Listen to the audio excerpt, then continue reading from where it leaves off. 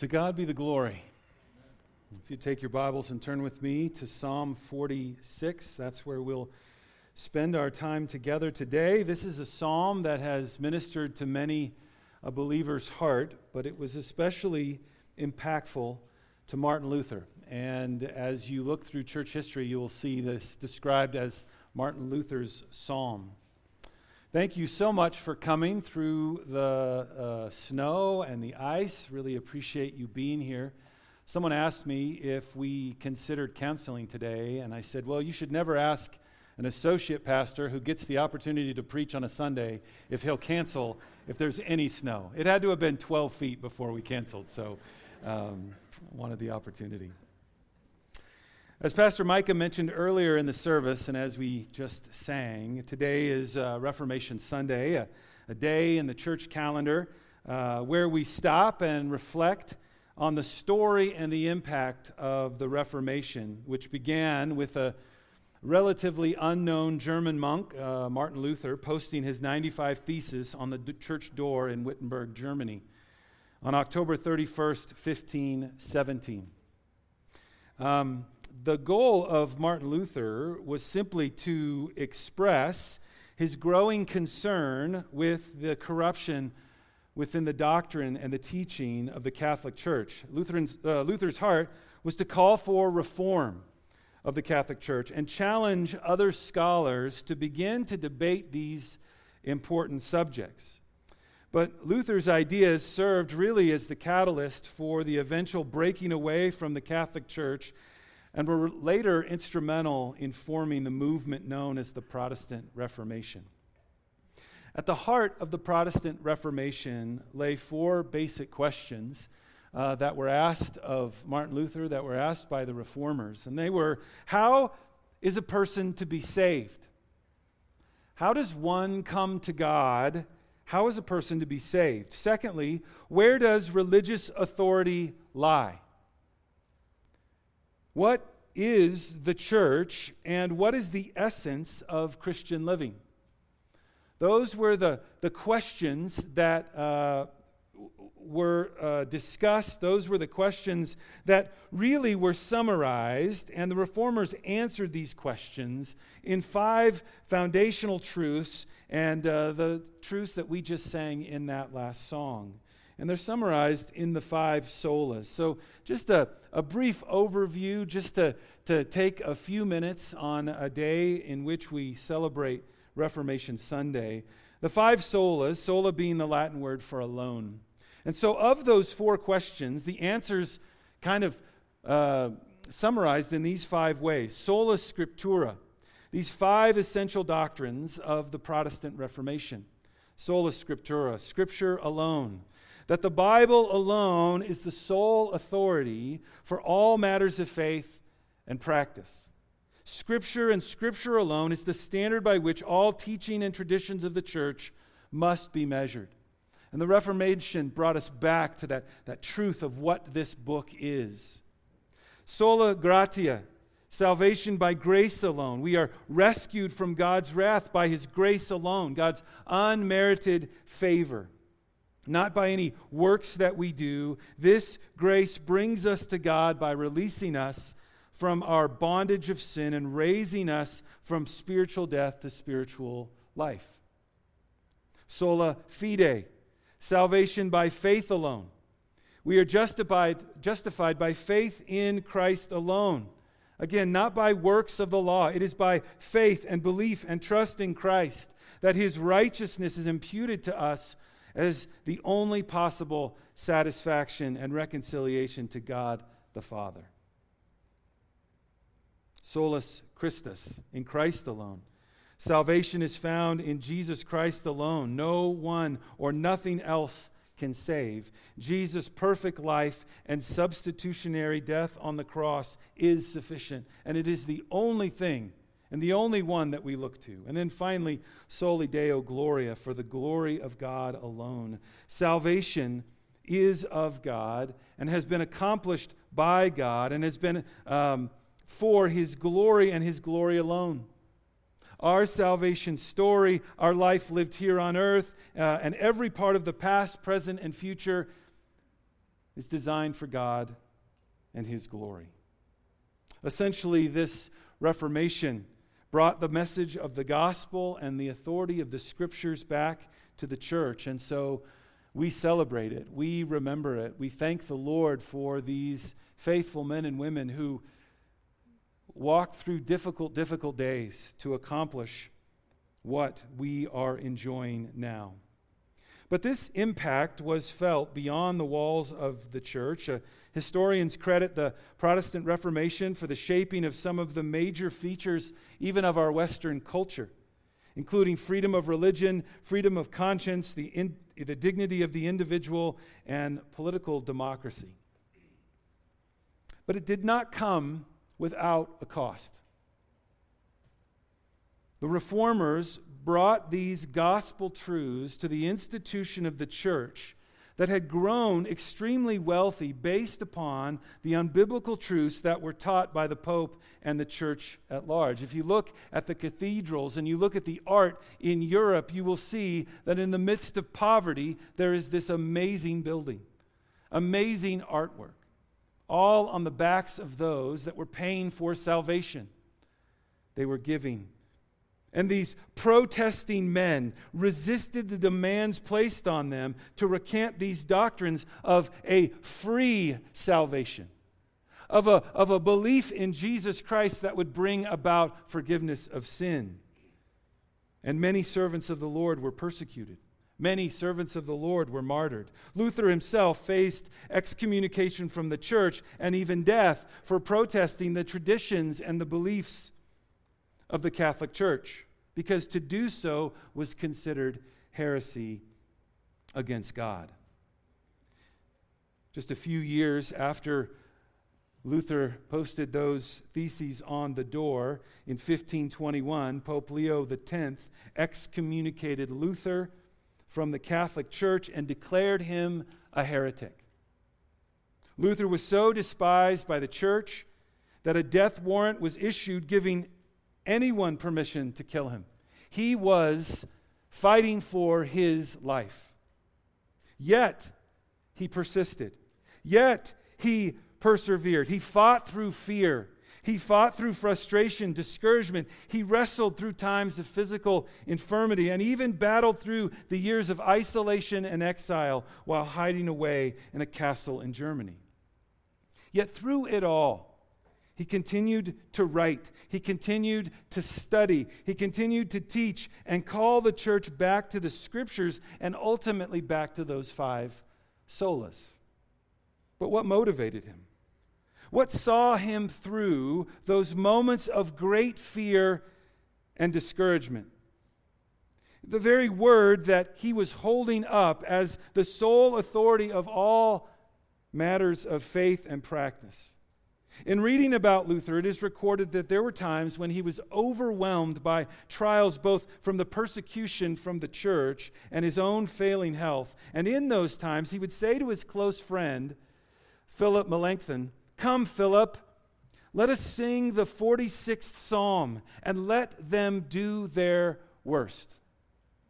Let us sing this psalm together. Let us be encouraged by its truth and its doctrine, and let them do their worst." Luther further said, "We sing this psalm to the praise of God, because He is with us and powerfully and miraculously preserves and defends His church and His word against all fanatical spirits, against the gates of hell, against implacable hatred of the devil, and against all the assaults of this world and the flesh and sin." It was this psalm that inspired him to write the great Reformation hymn that we started our service with this morning, "A Mighty Fortress is Our God." It was the biblical truths from this particular psalm and psalms like it that led him to continue to stand firm, to continue to face persecution, to continue forward even though he was facing illness and every adversity. Instead of panicking, Luther progressed. He continued on. He recognized what God's word said, and he knew the people needed it. Before we get into the specifics of Psalm 46, look with me at the structure of this psalm. If you read the superscription of this psalm, you will see it was written for the choir director, and it was written by the sons of Korah. The Korahites were originally the doorkeepers and the custodians of the tabernacle, and they later became, in the history of Israel, the leaders in choral and orchestral music in the tabernacle. So this psalm is a song that is to be sung. Say that 5 times quickly. It is a psalm that is to be sung by the people of God. As to the particular event that this psalm was produced out of, there's a little debate, but most commentators agree that this psalm is flowing out of 2 Kings 18 and 19. If you remember the Assyrian army under Sennacherib, he had 185,000 soldiers, and the nation of Israel was in terror. There is no way that they could overthrow this army. But if you remember what happened to this mighty army, they were destroyed by the angel of the Lord. Nothing was left of this army except a field of dead bodies without the Israelites raising a finger. It seems like Jerusalem was sure to fall and that there was no way out, but God truly was their refuge. God truly was their strength. God truly was their help, and He spared them. Regardless if this is the actual origin of the psalm, which I have no reason to doubt it is, the point of the psalmist here is that God alone is our defense, and that our ultimate security does not rest in any earthly being, in any entity or kingdom, but in God and His power to fulfill His promises. And that is what the psalmist wanted to be sung. That is what he wanted the nation of Israel to sing. That is what he wanted those that believe in God to sing throughout the ages. Now in the church age, for us to sing this song. While this may have been a congregational song, there is reason here to think that this was also to be sung by women. So not only is this Luther's song, ladies, this is your song, because it was set to Alamoth, which can be translated 4 female voices, since Almot means maiden. So ladies, you have a song, and it's yours. Hold it dearly. As we get into the psalm itself, you'll notice that it's divided into 3 stanzas, and each stanza ends with a musical notation, and that musical notation is the word Selah. You'll see it at the end of verse 3. You'll see it at the end of 7, and then you'll see it at the end of verse 11. And the word Selah communicates that the reader or the singer is to pause, is to stop, is to reflect, is to think about what was just read or what was just sung. It is almost as if the author is saying, don't sing the lyrics without thinking about the message. How many of us can say that we hear a miraculous song that's been led by our worship team? It's a beautiful song. It's rich in theology, but we're thinking about the beauty of the music, or we're thinking about some event that happened previous to the service, or we're thinking about lunch immediately after the service. We get done with the song and we think, what did I just sing? Here, this phrase, Selah, says, stop. Reflect on what you just sang.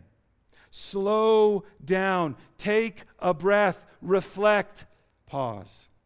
Now, jump down to verse 10. One of the most familiar portions of this psalm that many of us say to ourselves very frequently, cease striving and know that I am God. The Hebrew word translated cease striving means to relax. Relax. Be quiet. It is in the form of a command to stop trying to control what is beyond our capacity to control, and know and reflect on who God is, what He can do, and what He promises. So verse 10 is in another way saying, Selah.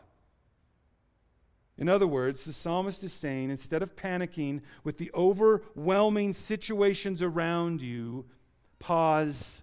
Don't panic. Stop and contemplate who God is and what He has done and what He will do in the future. For the time we have remaining this morning, I want us to look at this psalm together and see what the psalmist wanted us to pause and think about. Why at the end of 3, at the end of 7, at the end of 11 did he want us to pause? What was it that he wanted us to meditate on? Because whatever those 3 things were, it led the author of the psalm to be able to say in verse 2, therefore we will not fear. What drove Luther to this psalm when he was faced with the worst, which led him not to panic but to bravely move forward? What can bring us great encouragement and confidence and courage when we're facing a situation that is overwhelming or fearful? As I read the psalm together, I want us to see 3 grounds for confidence in a situation that normally would lead us to panic and to fear. It would lead us to run away from what God has called us to do, or it would cause us to run to another fortress, not as mighty, not as strong. 3 areas that we can meditate on,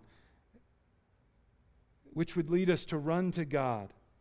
3 facts that we are to pause and reflect on, to meditate on. So let's read that psalm together. Psalm 46. God is our refuge and strength, a very present help in trouble. Therefore we will not fear, though the earth should change. And though the mountains slip into the heart of the sea, though its waters roar and foam, though the mountains quake at its swelling pride. Selah. There is a river whose streams make glad the city of God, the holy dwelling places of the Most High. God is in the midst of her. She will not be moved. God will help her when morning dawns. The nations made an uproar. The kingdoms tottered. He raised his voice. The earth melted. The Lord of hosts is with us. The God of Jacob is our stronghold. Selah. Come, behold the works of the Lord, who has wrought desolations in the earth. He makes wars to cease to the end of the earth. He breaks the bow and cuts the spear in two. He burns the chariots with fire. Cease striving and know that I am God. I will be exalted among the nations. I will be exalted in the earth. The Lord of hosts is with us. The God of Jacob is our stronghold. Selah. Let's pray. Father, we face small, frustrating conflict and trouble in our life, and these truths are applicable in those areas, and we pray, Lord, that we would rest in and think on these truths. But Lord, we also know that there are times when our troubles are exceeding beyond what we can handle. And it is especially in these times that, Lord, we ask that you would teach us and help us to remember these aspects of you, so that we can say we will not fear, so that we can endure and continue in what you have called us to do in this life. Teach us, Lord, we pray. In Christ's name, amen. The first fact that the psalmist would have us pause and reflect on is that God is greater than any trouble we may face. That God is greater than any trouble that we face. The psalmist begins the psalm by describing God as our refuge, our strength, and our help in trouble. And because of that, we will not fear in times of trouble. The word trouble literally means a tight space. We have found ourselves in a tight space between a rock and a hard place. And then he describes what this hard place could look like in verses 2 and 3. Notice the repetition of the word though. Therefore, we will not fear, though the earth should change, and though the mountains slip into the heart of the sea, and though its rivers roar and foam, and though the mountains quake at its swelling pride. God is our refuge and our strength and our help, even if the most unlikely and horrifying things occur. The psalmist is drawing a picture of mass hysteria, where the mountains are melting and the seas are turbulent. There's tsunamis and earthquakes. As bad as that is, though those things are happening, God is my fortress, God is my strength, God is my help. Though the earth changes from what we know to what we don't, though these beautiful mountains are dissolving and flowing into the sea, though the earth quakes and everything topples, God is able to help. Verses 2 and 3 sound remarkably similar to Habakkuk chapter 3, verses 17 and 18, as he is looking into the future and the judgment that is coming from the warring armies. And he says, though the fig tree should not blossom, and there be no fruit on the vines, though the yield of the olive should fail, and the fields produce no food, though the flock should be cut off from the fold, and there be no cattle in the stalls, yet I will exult in the Lord. I will rejoice in the God of my salvation.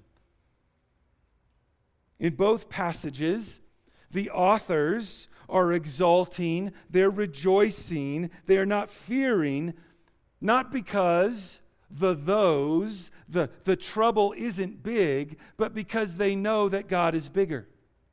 They know that God is stronger. They know that God is mightier. He is greater than the worst of possibilities. Look what the psalmist identifies about God in verse 1. 3 things. He is our refuge, He is our strength, and He is our very present help. The term refuge speaks of a strong shelter from danger, a mighty fortress, as the song describes it. And it pictures a walled city in which we run for protection. That there is this amassing army coming our way, and we are on the field, and they are coming in our direction, and it's us and them. We look behind us, and there is a massive city that is walled and has a moat and a gate, and the gate goes down, and we run into that city. The gate comes up, and we are safe within its walls. He is our refuge. If you jump down to verses 7 and 11, you'll see there's a synonym used that is a stronghold or a strong tower.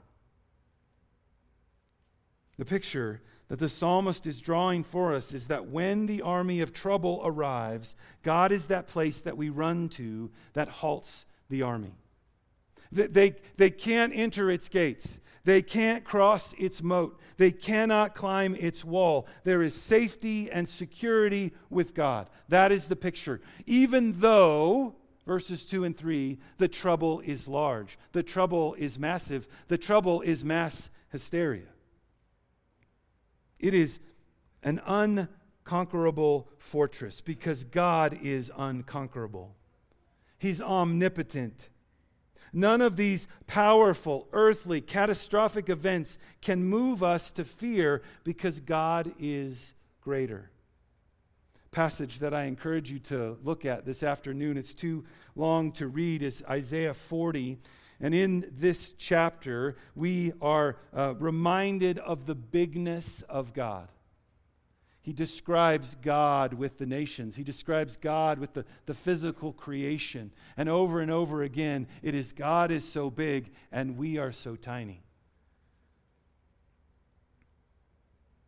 He is bigger and sovereign over all creation. He is bigger and sovereign over all the nation. He is bigger and sovereign over all those in verses 2 and 3.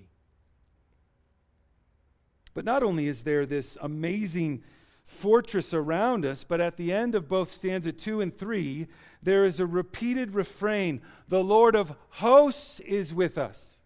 The God of Jacob is our stronghold. The idea behind the Lord of hosts is that he is the commander of heavenly armies, of armies of angels. So no matter if it is the Assyrian army of 185,000, he is the Lord of the armies. And in that particular instance, it was one angel, the angel of the Lord, that defeated them. But he is the host of heavenly armies, the Lord of hosts. The Lord of hosts, his name, as Martin Luther has us sing it. He is our refuge. He is our place of protection. He is the ruler of a mighty army, but he's also described as our strength. God being our strength indicates that he is the one who enables the righteous to do what they need to do. That even though the trouble is upon us, even though we are living in the midst of trouble, this our strength speaks of him upholding and enabling us to stand, to endure through the trouble, to persevere. He will move us through a time in which we don't think we can move through. He is our strength. When we are too weak and frail to carry on, God gives us the ability to take one more step of obedience. And I've got to think this is one of those times when Martin Luther said to Philip, "Let us sing Psalm 46. I am so frustrated. I am so sick. I am so worried about what is going on around me. I need the strength of the Lord to help me endure." Paul said it this way in 2 Corinthians chapter 12, verse 9. "And he has said to me, my grace is sufficient for you, for power is perfected in weakness. Most gladly, therefore, I'd rather boast about my weaknesses, so that the power of Christ may dwell in me. Therefore, I am well content with weaknesses, with insults, with distresses, with persecutions, with difficulties, for Christ's sake. For when I am weak, then I am strong, because of the grace that God bestows." Now, these are two amazing attributes, two amazing titles of God, that he is our refuge and strength. But the phrase at the end of verse 1 really causes me and my heart to rejoice even more. He is a very present help in our troubles. The Hebrew term translated very present literally means to run out to meet one speedily. To run out to meet one speedily. In my trouble, he runs out to meet me speedily. So not only is God the one we run to for help, but the psalm is picturing him running out to us. So I'm on that battlefield. The army is coming my way. Trouble is coming my way. I turn behind me. I see the city, the walled city with the gate, and I know I can run to it, for it will be my protection. But as I'm running to it, God from inside of it is running out to see me, to care for me, to protect me, to strengthen me. He is running speedily for me. He is so intimately knowledgeable of my coming and goings that he runs to attend my need. He is so tenderly aware of my hurts and struggles that he rushes to my aid. The picture is that of the prodigal son and his father in Luke 15:20, and it comes to my mind. But while he was still a long way off, the father, picturing here God, he saw him and felt compassion for him, and he ran and embraced him and kissed him. That's the God who protects us. Is the God who is not simply going, "Hurry up, the army's going to get closer to you." No, he's bolting toward us to help, to heal, to sustain. Psalm 34:18 says, "The Lord is near to the brokenhearted and saves those who are crushed in spirit." So in your Selah, in your pausing, in your reflecting, what is the though in your life? What is the trouble or tight place that you find yourself in that you will not fear because of those three aspects of God? This psalm is calling us to remember that God is our refuge, our strength and help in time of need, and that we are to run to God, our refuge, because He is bigger than our trouble. He is sovereign over our trouble, over creation, over the nations, over sin and the wicked impact that it has on our life. We are in our Selah to think about the bigness of God and the smallness of our though. The smallness of our trouble. God is greater than any trouble we face.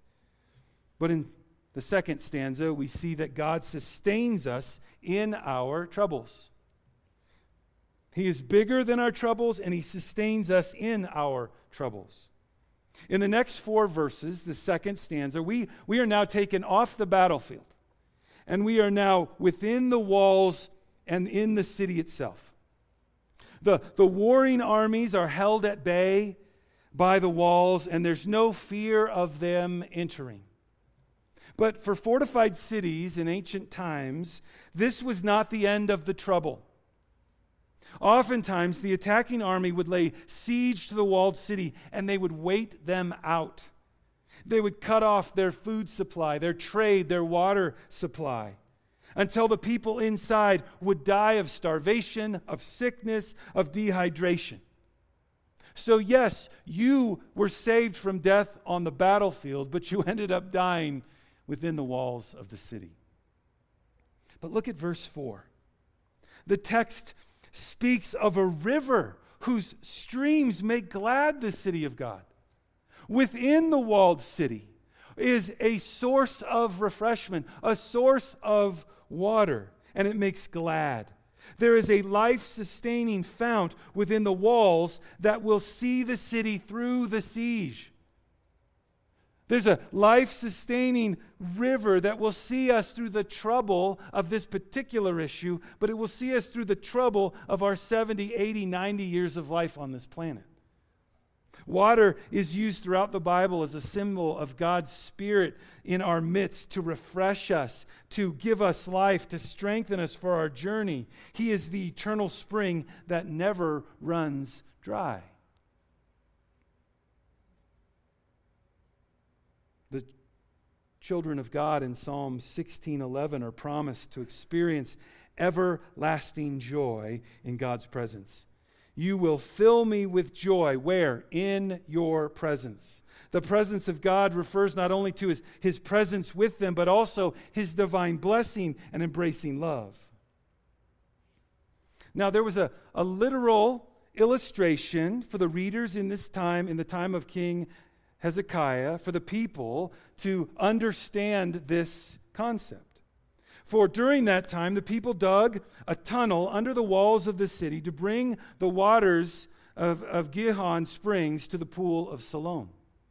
So if the Assyrian army attacked the city and put it under siege, they would still have fresh water flowing in the city through this 1,700-foot tunnel. I know many of you have been to Israel. Probably some of you have actually gone through that tunnel. But the psalmist is speaking of a much greater fount, and that life-sustaining fount was the very presence of God. In the midst of our trouble, we experience God's presence. Look at verse 5. It says, God is in the midst of her. She will not be moved. God will help her when morning dawns. God is in the midst of her, in the city, during the siege. God is with her. Look at the end of stanza 7 and the end of the end of verse 7 and the end of verse 8, stanza 2 and 3. The stanza ends with a statement of confidence in the presence and protection of God. The Lord of hosts, that's the word we just looked at, this powerful leader of armies of angels, is what? Is with us. And the word for is with us is Emmanuel, which is the root of Emmanuel. And what does that mean? God is with us. We see in Isaiah 7. God's sustaining presence was in the city. God's joy-producing presence was in the city. The city would not be moved because of God's very presence. While the nations are making an uproar outside of the walled city, while trouble is still in our lives, this river, this life-giving fount is making glad the city. It's making glad our hearts. It's sustaining us through the hardship. God, in speaking to Joshua and the nation of Israel, when on the precipice of the promised land, after almost 40 years of wandering, and seeing their fear and trepidation on entering the land, God says to the nation of Israel and Joshua, "Have I not commanded you to be strong and very courageous? Do not tremble or be dismayed, for the Lord your God is with you wherever you go." So as you endeavor to participate in this fear-causing campaign, be courageous, for God is with you. Asaph, at the end of Psalm 73, says this, "My flesh and my heart may fail, but God is the strength of my heart and my portion forever. For behold, those who are far from you will perish. You have destroyed all those who are unfaithful to you. But as for me, the nearness of God is my good. I have made the Lord God my refuge." It is my good. It makes me glad. It sustains me through the trouble. God sustains us with His presence, even if the trouble around us persists, because what we ultimately need is not the absence of trouble. What we ultimately need is the presence of God in our life. And so he concludes this section with another Selah, another pause, another meditation on God being with you, on the closeness of God being your good. Have we pursued God in His Word? Are we pursuing God through prayer? Are we pursuing God through the means of corporate worship? Are we pursuing and taking the greatest advantage of that blessing, even though with the Spirit indwelling believers, He is with us always? Finally, we come to the last stanza and are encouraged to pause and meditate on the fact that God ultimately proves victorious over all our trouble. So far, we've entered the fortress. We've experienced the peace and joy of God's presence in the fortress. And now, the psalmist is taking us to the wall, to the opening in the wall, the window in the wall. And he's asking us to look out because he's about to paint a vivid picture of the future. Verse 8, the psalmist says, "Come and behold." As you experience the though statements in verses 2 and 3 and experience the difficulty of this age, here the psalmist is commanding us to behold the works of God. And these works are not the sovereign and kind, sustaining, protecting work of God in the past or in the present. We are to do that. That is what we're called to do in being grateful. As we see God's faithfulness in the past, which then allows us to trust Him in the present. But that's not what he's talking about here. It is our responsibility in this verse to look forward, to look in the future. What he wants us to Selah over is the future. While these present armies are raging, we are invited to look forward through the corridors of time to see their end. How God will come and how God will judge the wicked.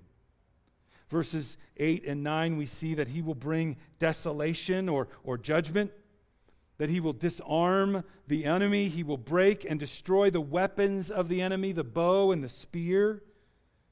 The idea here is that God's people are invited to look over the field of battle. And right now they can see them standing with their weapons. But he says, no, peer through that. Look forward to what God has promised and envision it when God comes again. And it will be a field of dead bodies. It'll be a field of broken spears. It'll be a field of bows and arrows laying on the ground, trampled on by the power of God's judgment. What the psalmist is asking us to do is to look forward and see that God will ultimately destroy the trouble that is so distressing us today. Come, look at what God has done. He has stopped war. He has rendered their weapons useless. God is on his way to crush the enemy and to make it stop. Now, you and I may not feel the sting of war personally, although we are seeing it on the news more and more, the horrific details of what's happening in Israel and even in our own country. But we certainly feel the destructive consequences of sin. We feel the arrows of the devil, the destructiveness of hurricanes and earthquakes and national disasters. We need to be reminded of the future, of what God will ultimately do. He is all-powerful and he is well-armed. And what a great cause of confidence and peace to know that God will ultimately win. And this is one of those things that we must contemplate for us to walk without fear. Now, Scripture is constantly laying this out in front of us, that we are to view the future. Philippians chapter 2, 9 through 11. We've just heard in this letter about Christ and how he emptied himself and how he became in the form of a man, and he emptied himself and he died for our salvation. And then it says in verse 9, for this reason also God highly exalted him and bestowed on him the name which is above every name, so that the name of Jesus every knee will bow, of those who are in heaven and on earth and under the earth, and that every tongue will confess that Jesus Christ is Lord, to the glory of God the Father. That is absolutely including all of the angels who have been faithful to him since forever, since they were created. Not the ones that left, but the ones that were faithful. That definitely includes those of us that have been saved by the blood of Christ. We will confess him Lord. But this also is including those demons that followed Satan. This will also include those that have rejected the lordship of Christ, that have rejected the Lord. He will, as the conquering general, he will cause them to kneel before him. His power is too great for them, and they will submit. They will bow their knee. They will confess. Listen to Revelation chapter 20, verse 11. Then I saw a great white throne, and him who sat upon it, from whose presence earth and heaven fled away, and no place was found for them.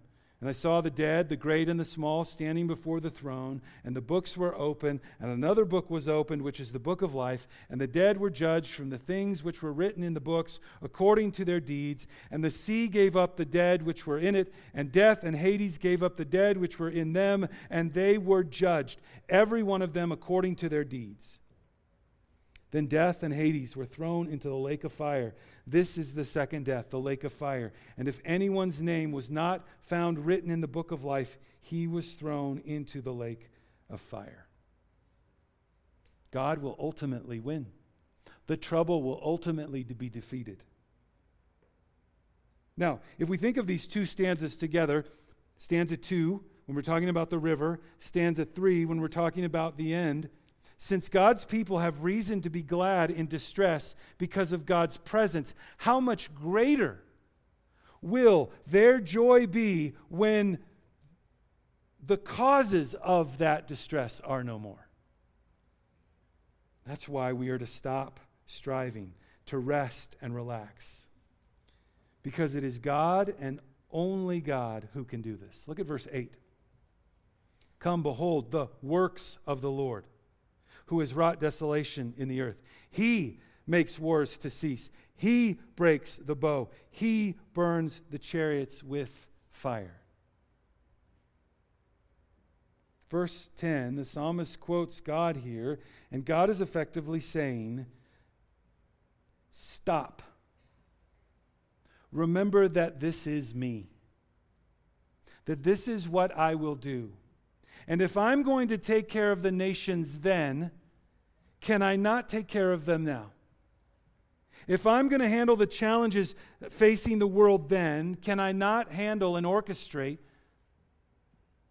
the challenges the world is facing now? If I am in control of the noisy chaos and the corruption touching this world then, am I not in control of whatever touches you now? Verse 10 then concludes by sharing with us that this victory is sure. We can be confident in this victory because it is directly tied to God's all-out pursuit of His glory. Look at verse 10. I will be exalted among the nations. I will be exalted on the earth. You and I are blessed beyond compare that His victory benefits us. But we are to be excited because our blessing is dependent on or is relying on God's absolute passion to see Himself glorified, and He will not be thwarted. So the things that we are perceiving through that vision of the future, they are as good as done. They are as good as done. There's a great amount of comfort in these verses when things seem to be spinning out of control. And that is why the psalmist places his third and last Selah of the psalm. Pause and reflect on God's ultimate victory over all trouble. Pause and reflect on God being greater than any trouble we face. Pause and reflect on God sustaining us in our troubles. Pause and reflect on God ultimately having victory over all trouble. Now, if you do any reading of Luther, if you do any study of his life, you will quickly come to the conclusion that the greatest trouble for him was his understanding that he was at odds with and deserving the punishment from a holy God. He fully understood that no effort, no religiosity, no work could save him. And the ultimate though in his life and the ultimate though in our life is the fact that each one of us has sinned against a holy God, and God has promised to judge that sin. That is the greatest trouble that we face, and we should fear it. But as we look at the Scriptures and see the eternal judgment that awaits us, there's no earthquake or tsunami or dissolving mountain that's in any way comparable to the terror and dread that we have to face a holy God in our sinful condition. But why this psalm was such a comfort to Martin Luther and why it should be a comfort to us is God has been for some and can be for others the refuge to which we run because He has run to us by the sending of His Son. Listen to what he said when he was lecturing on Galatians. Here again, this is Luther, and he said of Christ as his refuge. Again, if Christ Himself is made guilty of all the sins that we have committed, and then we are absolved from all our sins, though not through ourselves or through our own good works or merits, but through Him, God is our refuge and strength. We find our forgiveness and protection in what God has done for us. Run to Him for safety. Run to Him for salvation. And when we face the very troubles in our lives here today, let us sing the 46th Psalm and let them do their worst, because God is greater, because His presence is with us, and He will ultimately be victorious over it all. Let's pray. Thank you, Lord, for this encouraging, faith-building, courage-building psalm. Thank you for pointing us to You. Thank You for getting our eyes off of the trouble and on to the one who overcomes trouble. Lord, if there is an individual here that has not placed their faith in Your Son for salvation, there is no greater trouble that they face. And they should be worried. they should be fearful. They should be scared. But Lord, you have promised that if they turn to you, if they believe in the life and work and death and resurrection of Christ, that they will have their sins forgiven, they place their faith in his work and not their own, then they are entered into that city where there is the presence of God, the protection of damnation, the protection of the devil's evil schemes in our life. Lord, may we all run to you for safety, we pray. In Christ's name, amen.